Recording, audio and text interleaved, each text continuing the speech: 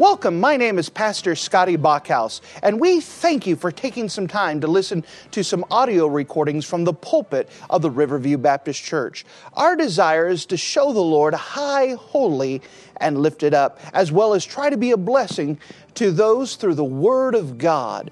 Please enjoy this message, and we pray that it will be a blessing to your life. You wouldn't mind to take your copy of the Word of God and turn with me to the book of 2 Kings. The book of 2 Kings and chapter number 8. We are now in our final messages dealing with the life and ministry of Elijah and Elisha. Just a few more messages, just a few more references left dealing with Elisha that we're going to see him tonight, dealing with the anointed authority. We're going to see him on Wednesday with the anointing of Jehu and to see all the things that come up with that. Sunday morning, we're going to see Elisha and the arrows of deliverance. And then we're going to close it up on Sunday night when Elisha, he's dead, but he still has one more miracle to perform before he matches the double. And we could see that even God is using his bones to see people raised. So just a few more left, but still some major things that are going to occur in miracles and the history of Israel dealing with the prophet of Elisha. Now as we come to the book of 2 Kings in chapter number 8, we could see the continuing story of the prophet Elisha. And notice with me in the book of 2 Kings chapter 8, notice with me now in verse number 7. 2 Kings chapter 8 and verse 7, the word of God says this: "And Elisha came to Damascus, and Ben-Hadad, the king of Syria, was sick. And it was told him, saying, The man of God is come hither.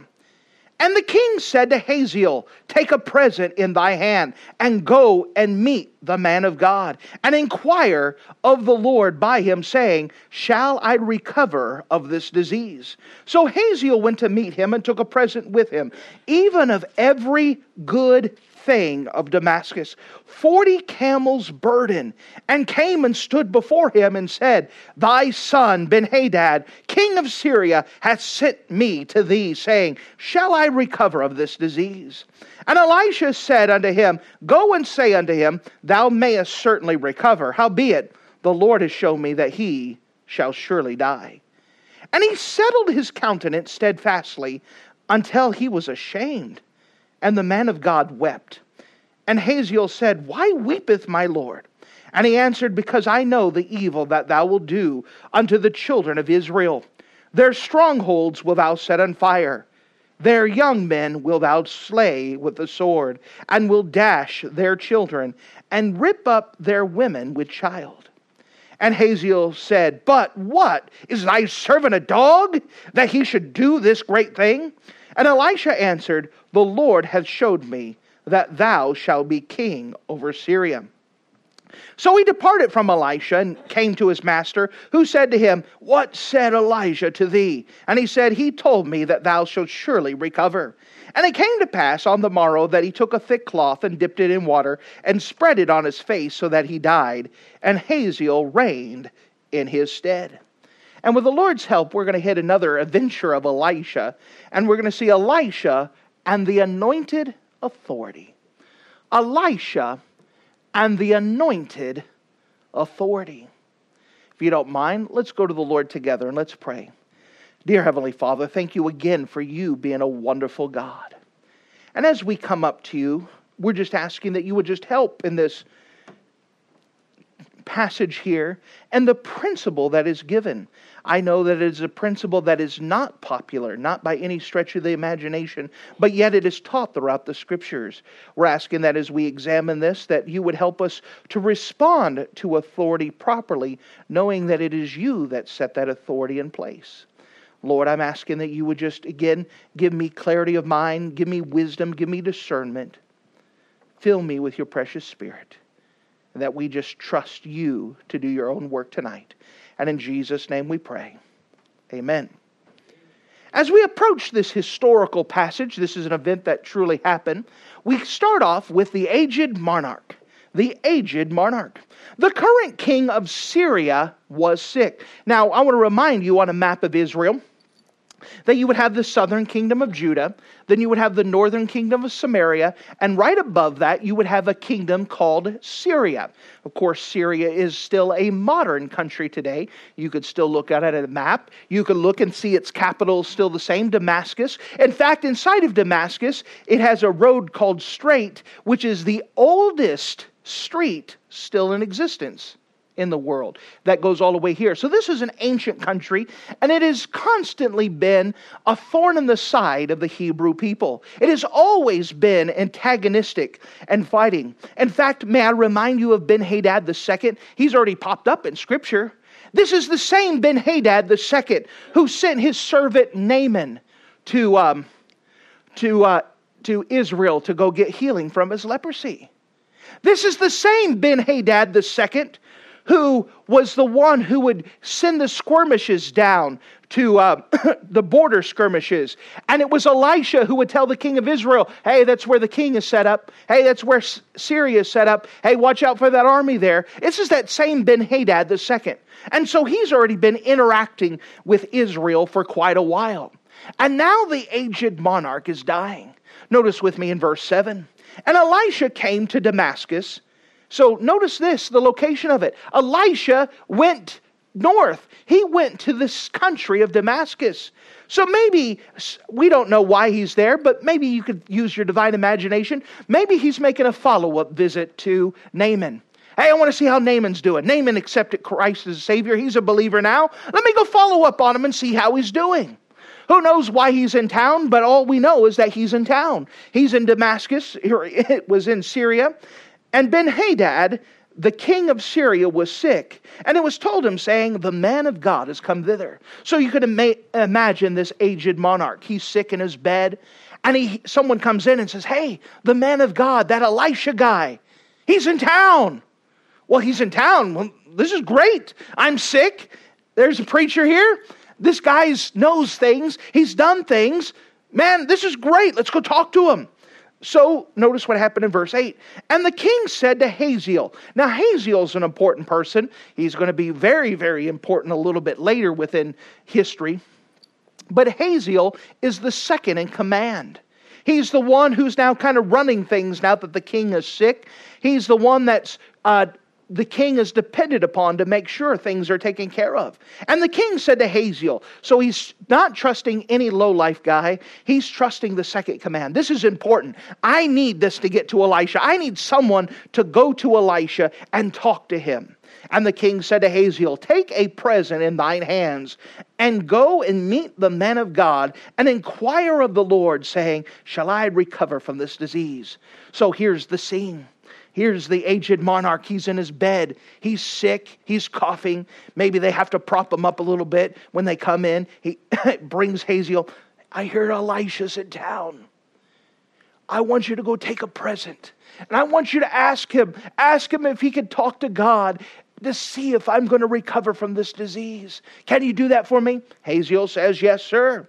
Verse 9. So Hazael went to meet him, and he took a present with him. Now, when we think of a present, you're almost thinking of something that someone's carrying in, wrapped nicely. But notice the present they're giving to the man of God. Take a present in verse number 9. So Hazael went to meet him and took a present with him, even of every good thing of Damascus, 40 camels' burden. Now, I don't know if you know much about camels, but they're large animals. And they are beasts of burden in the desert. And they can carry a lot. So you can imagine Hazael saying, I don't know what to get this guy. What do you shop for a man of God? So he said, I'll give a sample of this and sample this, sample this, sample this.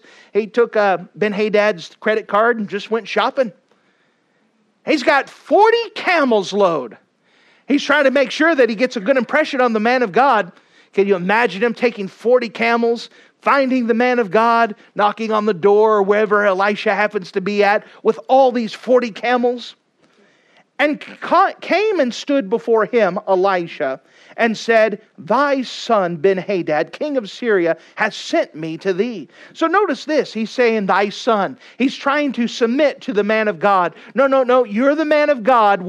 Even this heathen, this Gentile over here, he's your son. He's trying to say, can you do something for him? Can you bring a miracle? Can you do something? He has sent me to thee, saying, Shall I recover of this disease? And Elisha said unto him, Go and say unto him, Thou mayest certainly recover. Howbeit, the Lord hath showed me that he shall surely die. Now, the language of here causes people to think that Elisha's fibbing. He is not. This is the type of language that he's using, is he's trying to say, or what is being said, is that you go tell Ben-Hadad he's not going to die of this disease, which is a true statement. So you're not going to, that was the whole thing. Am I going to die of this disease? You are not going to die of this disease. Howbeit, he is going to die. It's not the disease that's going to take him, though. And so there's the message. Now, the man of God just stands there and stares. He doesn't dismiss him. He doesn't say, all right, well, there's your message. See you later. And so Hazael doesn't dismiss himself. And so they're just standing there in awkward silence. So we start off with the aged monarch. Then we come to a second thing I want to show you, the anointed murderer. The anointed murderer. So Elisha just stares at him. Could you imagine that awkward silence? Here's Ben-Hadad who takes the camels and drops them off and asks the question, hey, is my boss, the king, Ben-Hadad II, he wants to know, is he going to die of this disease? Elisha said, he's not going to die of this disease, howbeit he's going to die. And then he just starts staring at him. Hazael's kind of squirming a little bit. Okay, anything else? Anything? And Elisha just stares at him, until all of a sudden, the man of God begins to cry. Can you imagine how awkward that would be? So nothing's being said. Elisha's just staring at him. And Elisha just starts having tears run down his eyes. The silence was already uncomfortable, but now this guy's crying and weeping. What's the matter? What's going on? So he asked him, notice with me if you don't mind in verse 11. And he, that's Elisha, settled his countenance steadfastly until he, Hazael, was ashamed. And the man of God wept. And Hazael said, Why weepeth my Lord? Oh, why are you crying? What's the matter? You're just staring at me. What's the big deal? And Elisha said this, because I know that the evil that will do to the children of Israel. While he's standing there looking at them, God gives him a glimpse of the future. And he could see all the atrocities that Hazael is going to do. And by the way, if you haven't figured it out, Hazael's not a good guy. And so Hazael is going to do these things. Notice this. And by the way, he's thinking about Israel. So Hazael is going to do these things to Elisha's people, to Elisha's home, to Elisha's country. He's going to do this. I know the evil that thou wilt do to the children of Israel. Their strongholds will thou set on fire. So you can imagine in Elisha's eye, as he's watching them, all of a sudden he could see cities and homes burning in flames. And he could see the people screaming and crying as fires destroying their city, and as people are dying within those flames. He says, and their young men will thou slay with a sword. And so his mind sees the backdrop of the fire in the cities, and then he could see in the foreground these young soldiers who are fighting for Israel, and they're fighting against the Syrians, and under Hazael's command, all the people that are going to die in war. But it doesn't stop. It says, and will dash their children. Notice this. He says, not only are you going to kill the young men in the army, which we can understand, it's not pleasant, but we can understand young men do die in the military. But he says, I see what you're going to do to children. That you are going to be so antagonistic to the children of Israel that you're going to take little kids and you're going to kill them. But if that wasn't bad enough, he says, and rip up their women with child. He says, you're going to be so evil that you're going to take pregnant ladies and you're going to so hate the children of Israel that you're going to rip out the children inside of their womb just to kill those children. No wonder Elisha's standing there crying and weeping, looking at this king and seeing everything that is there. and to see all of this. Now, Hazael tries to pay it off. How would you like to be known? You're the next Adolf Hitler. Thanks. What do you respond to this when you're told of all the atrocities you're going to do? Now, even the most hated people won't want to admit right away that they're capable of that evil. But he is. Hazael, when he's being told all of the evil things he's going to do, he says, but what is thy servant a dog that he should do this great thing? And Elisha said, the Lord hath showed me that thou shalt be king over Israel. God showed me you're going to be king, and when you become king, this is what you're going to do to my people. And so he, that's Hazael, departed from Elisha and came to his master, who said to him, what said Elisha to thee? And he said, he told me that thou shalt surely recover. So Hazael comes back. Can you imagine the weight of this knowledge inside of you? I'm going to be a mass murderer. People are going to hate me. I'm going to kill kids. I'm going to rip out babies from pregnant ladies. I'm going to be a horrible person. I'm going to be king. And so he goes to his master Ben-Hadad II. Ben-Hadad's sick, and he says, what did Elisha say? It says, am I going to die from this disease? No, you're not going to die of this disease. Ben-Hadad's like, yay, thinking he's going to recover. He's just not going to die of this disease. And so what happens? Verse 15, and it came to pass on the morrow. So the next day, he didn't even wait a week. The next day, that he, Hazael, took a thick cloth and dipped it in water and spread it on his face so that he died.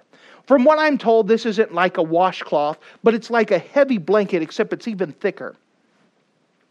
And what he did is he drenched it in water. Now a blanket's heavy as it is, but taking a wet blanket, that's even heavier. And now taking a material that's thicker, and you place it on an older man who is dying of a disease, who doesn't have health within himself. And what he did is he laid it on Ben-Hadad's face. And he covered his face. And made it so the king could not get it off of him. He actually kind of suffocates within that heavy blanket. He doesn't have enough strength to go up there. It's on his face. And he dies. It's an assassination. He's trying to do it so it looks like an accident. Not much of investigation. But he kills Ben-Hadad II. And just to put more cruelty, you know what Hazael named his kid? Ben-Hadad. Ben-Hadad III will be the next king after Hazael. After Hazael's done with all of his stuff. So here's this king that dies. This king who's over, Hazael now becomes this. And you're like, what in the world is this all about? History lesson? What is God teaching in here? Which brings me to a third thing I want to show you in the principle of this. The authority-minded. The authority-minded. Remember I said the second point was the anointed murderer. Do you know? In fact, I'll tell you, did you know, in just a second. Hazael means whom God sees. So the word Hazael, his name, means whom God sees. And did you know that God sees everything? That God is not surprised. God is not caught off guard. God sees what's happening. But let me tell you again that God is not just a spectator of history. He is the controller of history. May I show you something very interesting earlier in the life of Elisha and Elijah? Notice with me in the book of 1 Kings 19. 1 Kings 19. If you remember 1 Kings chapter 18, we have the historical account of the God-off in Mount Carmel, where it was Elijah versus the 450 prophets of Baal. In 1 Kings chapter 19, we could see that because of fear of Jezebel, that Elijah went and hid himself and he asked to die. And God repairs in him and he talks to him that the journey is too great for thee. And at the end of it, when God is recovering Elijah, God gives Elijah 3 responsibilities. 3 things that Elijah is going to do. And may I remind you of the time frame? This is 30 years before the event we just covered now.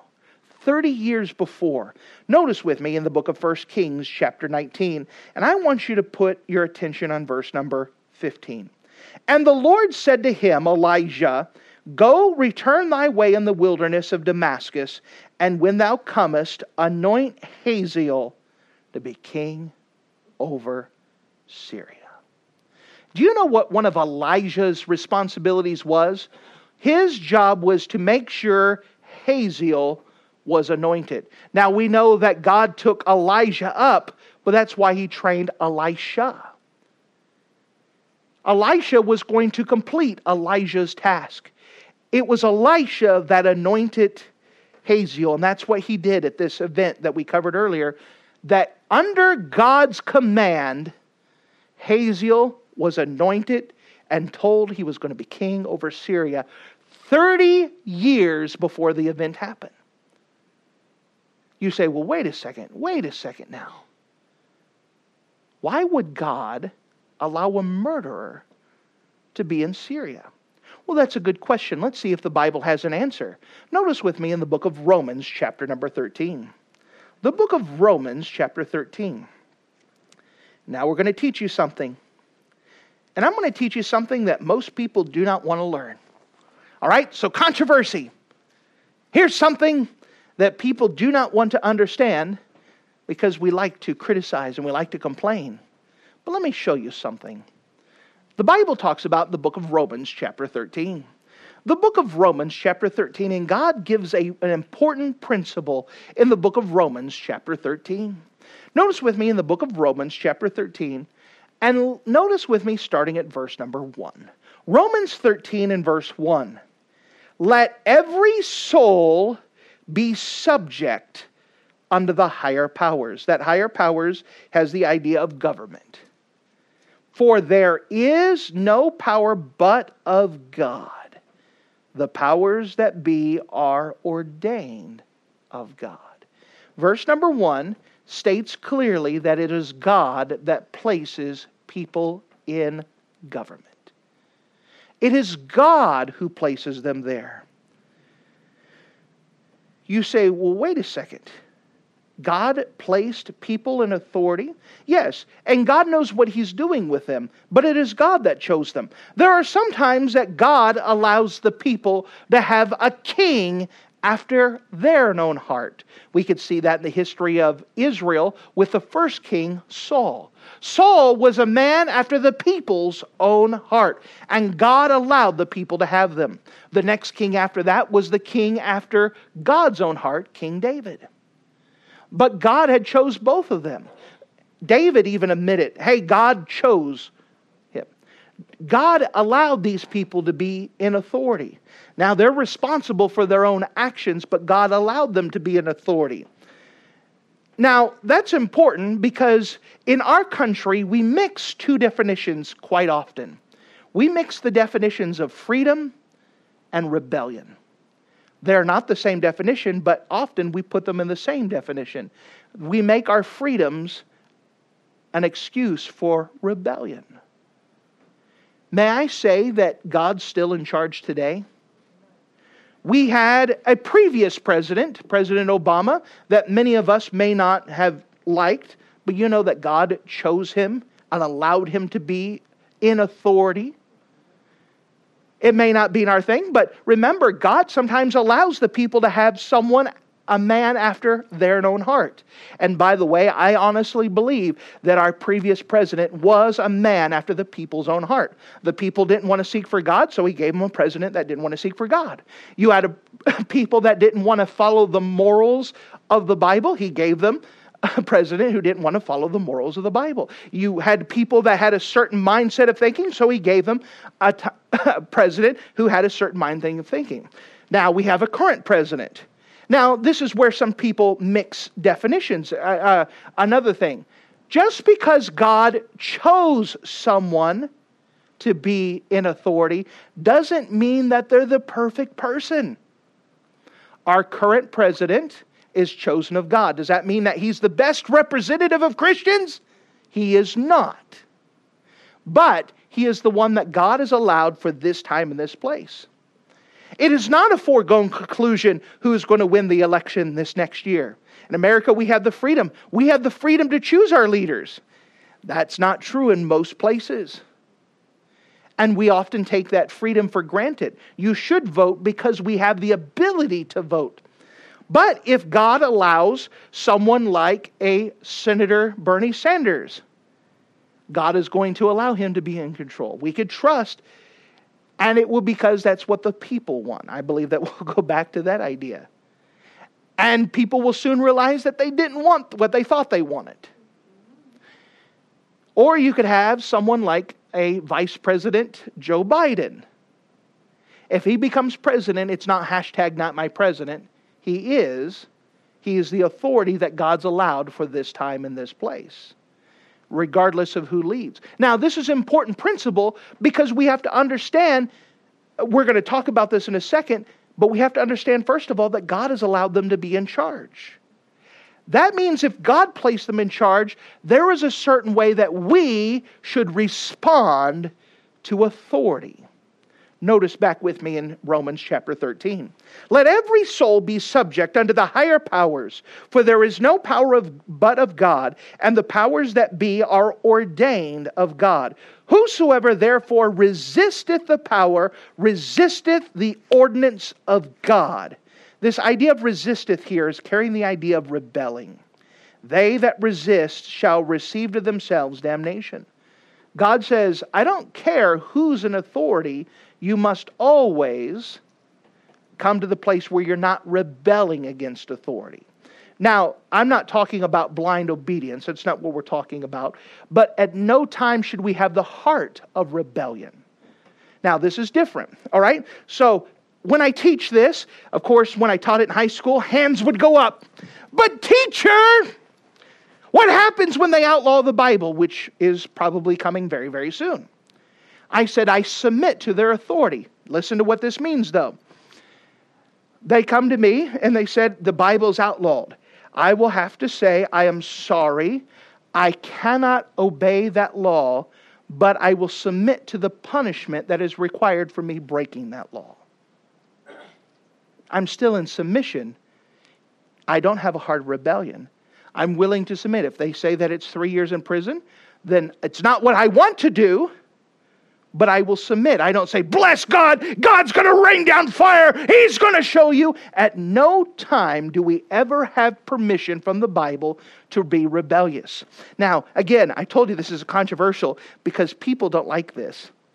And Americans definitely don't like this because we mix the definition of freedom and rebellion quite often. Praise the Lord, we have great freedom. I have the freedom to criticize, especially if I vote, I did something about it. I could criticize my administration's policies. Praise the Lord, I have that freedom. But I do not have the freedom to rebel against the authority. You understand? Some people will try to mix those. We have freedom in our country. We have the freedom to pick who our leader is. And some people will mix this idea too. Well, bless God, if it's not a democracy, if it's not a republic, if we don't get a vote, then it's not right. Well, hold on a second. In the millennial kingdom, what kind of authority are we going to have? A monarchy. All right? Do we get a vote? Do we get to say, Jesus, can we vote on this? No, it doesn't work that way. You see, sometimes our freedoms lead to rebellion. But God's the one who's chosen them. Did God choose Hazael? Absolutely. And He served a purpose with Hazael. Now, notice it goes on. Verse number 3. For rulers are not a terror to good works, but to evil. Wilt thou been afraid of the power? Do that which is good, and thou shalt have praise of the same. Verse number 3 is a very practical thing. If you don't get in trouble, you don't have a reason to fear those who are in charge. Those who are in charge have the basic rule of keeping us safe and keeping the laws. Now, we may not like the rules, but they're the rules. And if we just try to do good, for the most part, we're going to be all right. All right? Most of us do not live under an Adolf Hitler rule. Most of us don't have the fear. And so, because we don't live in that type of thing, if we're trying to do good, we don't have to worry about the oppressive ideas here. Verse number 4, for he is a minister of God to thee for good. But if thou shalt do that which is evil, be afraid, for he that beareth the sword and beareth not the sword in vain, for he is a minister of God and a revenger to execute wrath upon him that doeth evil. Wherefore ye needs to be subject, not only for wrath, but also for conscience sake. For this cause pay ye tribute also. That means pay your taxes. For they are God's ministers, attending continually upon this very thing. Render therefore to all their dues tribute to whom tribute is due. That means honor, respect to who tribute is due, custom to who custom, fear to whom fear, honor to honor. Well, verse 7 clearly says that we don't have the right or the privilege, according to the Bible, to disparage the president. You should always, no matter who the president is, show them respect. Now again, that was amazing to watch how Christian people violated that during previous administrations. It's amazing to see Christian people violate that during this administration. And unfortunately, they're going to violate it the next one. But I can't do anything about them. All I can do is give you the information that the Bible says. Now you say, well, wait a second. I can understand that if you're living in a good government. I can understand that if you're living in a good king. I can understand that if you have someone that wants to do right. What happens if you have someone that is evil? Well, I'm glad that the Bible answers that. Notice with me, if you don't mind, the book of 1 Timothy, chapter number 2. Now, I told you that this is a controversial message. It's not controversial because the Bible's not clear. It's controversial because we don't like to obey this. It's one of those messages we wish we did not have to hear, because then we could go on and rebel like we wanted to. Notice with me in the book of 1 Timothy, chapter number 2. 1 Timothy, chapter number 2. And notice as the Apostle Paul is writing to his son of the faith, Timothy. And notice with me in chapter 2 and verse number 1. I exhort, therefore, that first of all, supplications, prayers, intercessions, and giving of thanks be made for all men. What does he mean by that? Notice verse 2 as he clarifies. For kings and for all that are in authority, that we may lead a quiet and peaceable life with all good godliness and honesty. For this is good and acceptable in the sight of God our Savior, who will have all men to be saved and to come unto the knowledge of the truth. Now you say, well, of course the Apostle Paul is going to say that. Didn't he live in the times of great peace? Well, if you would look and see in history who's actually Roman emperor at this time, you would find it's a man by the name of Nero. And Nero was literally insane. He tried to kill his own mother 3 different times until it finally took. One of those times he put his mother on a boat full of holes and had them go across the sea with the idea that the boat would fill up with water in the middle of the sea and sink her. She happened to swim to the other shore and survive. Nero was a kind of man who imagined himself as a great director. There's an old saying that as Rome burned, Nero fiddled. It's not quite that way, but it gets the point across. He imagined himself a great director. And so what better backdrop than to burn the city of Rome?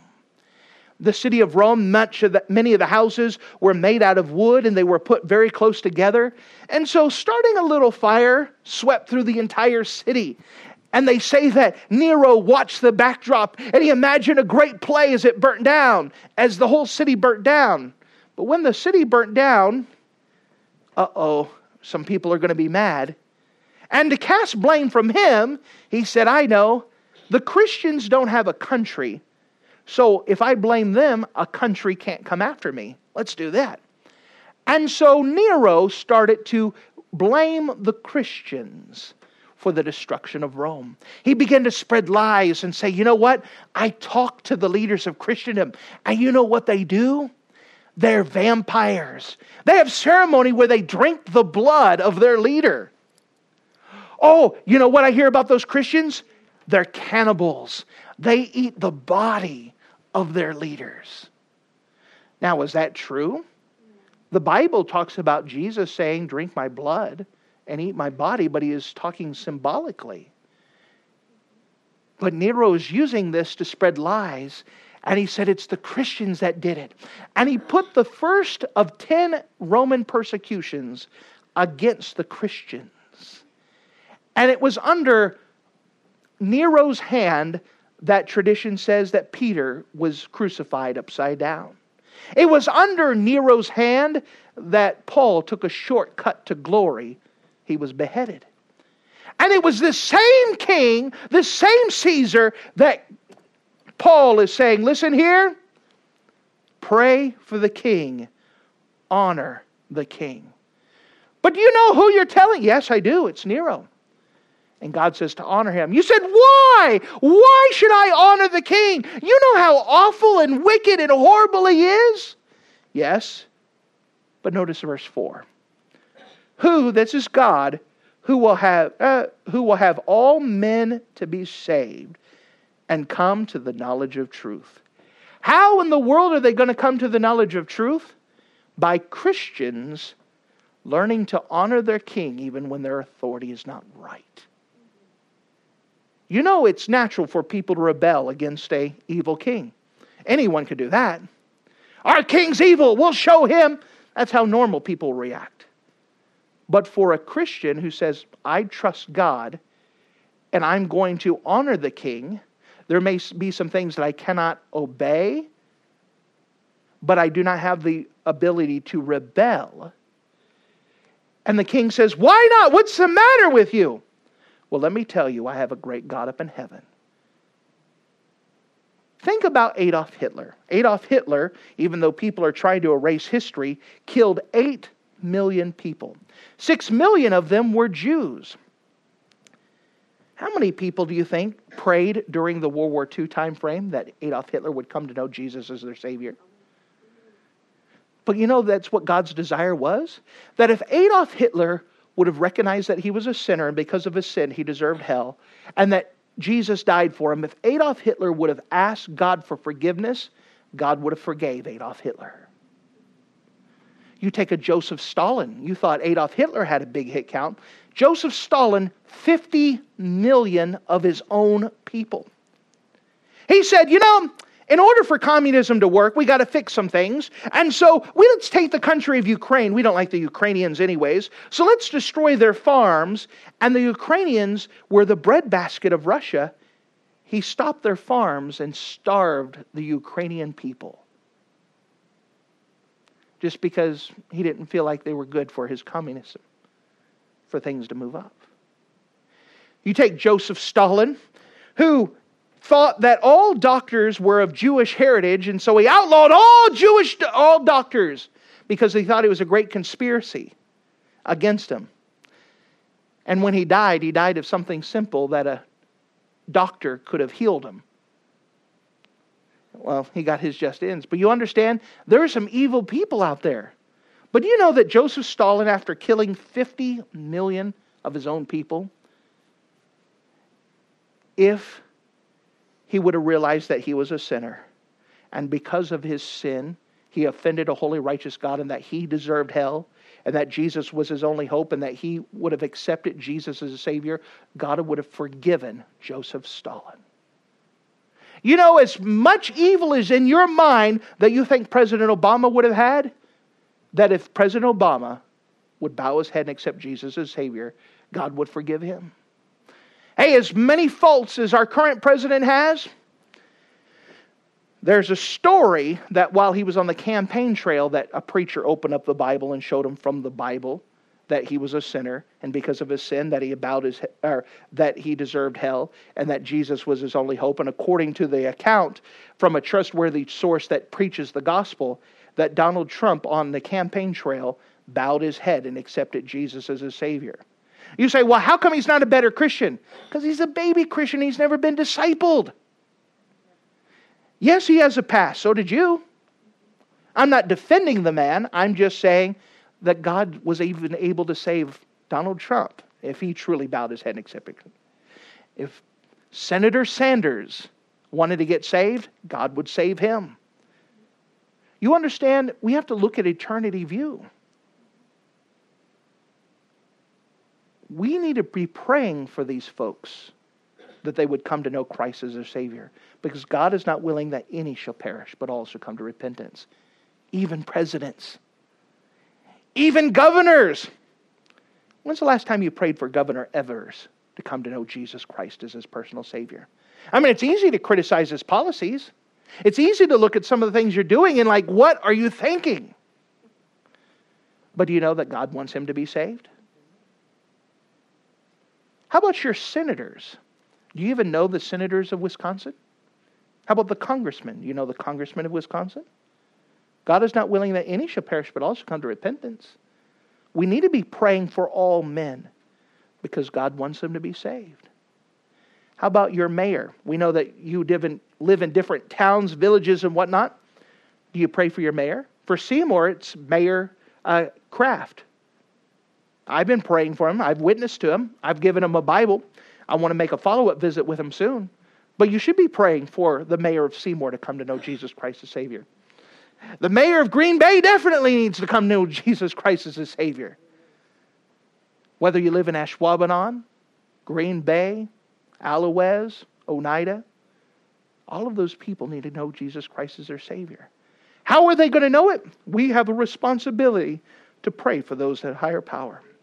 I exhort, therefore, that first of all, supplications, prayers, intercessions, and giving of thanks be made for all men, for kings, for all that are in authority, that we may lead a quiet, peaceable life in all godliness and honesty.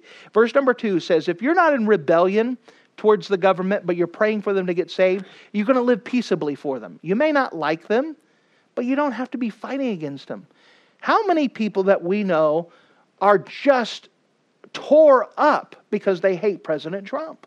I mean, they can't live a peaceful life. I mean, their whole life is revolved around, I hate this guy. By the way, how many people were like that for President Obama? But that's not how God designed us to live. For this is good and acceptable in the sight of God our Savior, who will have all men to be saved and come to the knowledge of the truth. So what we have here is the principle of anointed authority. That God is the one that puts authority there. And we don't know the reason, but God does, and He has a purpose. He knows He's placed people there for a thing. President Obama was God's good and perfect will for the United States, whether you liked it or not. Our response to him was to pray for him and to pray that he comes to know Christ as a Savior. People, whether they like it or not, President Trump is God's good and a perfect acceptable will for the United States of America for this time. We have a responsibility to pray for him. Pray for wisdom for it. And whatever president is coming up next, we don't know whether it's this year or in 4 more years. It's going to be God's good and perfect acceptable will. God's put them in authority. God put them there. Our response to that authority is not to rebel, but to live in such of a life where we can pray for them honestly and want them to get saved. If you are busy rebelling and fighting against authority, it's going to be very difficult to want them to go to heaven with you. Here's the principle here. It's a matter of the heart. How do we respond to the authority God has placed in our life? Thank you for listening to this audio message. This is Pastor Scotty Bachhaus, and I encourage you to take this information that you just received and make a specific decision to follow after the Lord. If you don't know Jesus Christ as your Savior, let me beg you to take the time to receive Jesus Christ for the forgiveness of your sins. If you are saved, I encourage you to make a decision in your life to help you get closer with the Lord. If there's anything specific we can do to be a blessing or to pray for you, we encourage you. Look us up on the internet at riverviewbc.com. Once again, that's riverviewbc.com. Or if you would prefer to call us, you can give us a call at area code 920 920-530-6308. Once again, that number is 920-530-6308. If there's anything we can do to be a blessing or an encouragement to you, please let us know. We would love to make ourselves available. Thank you.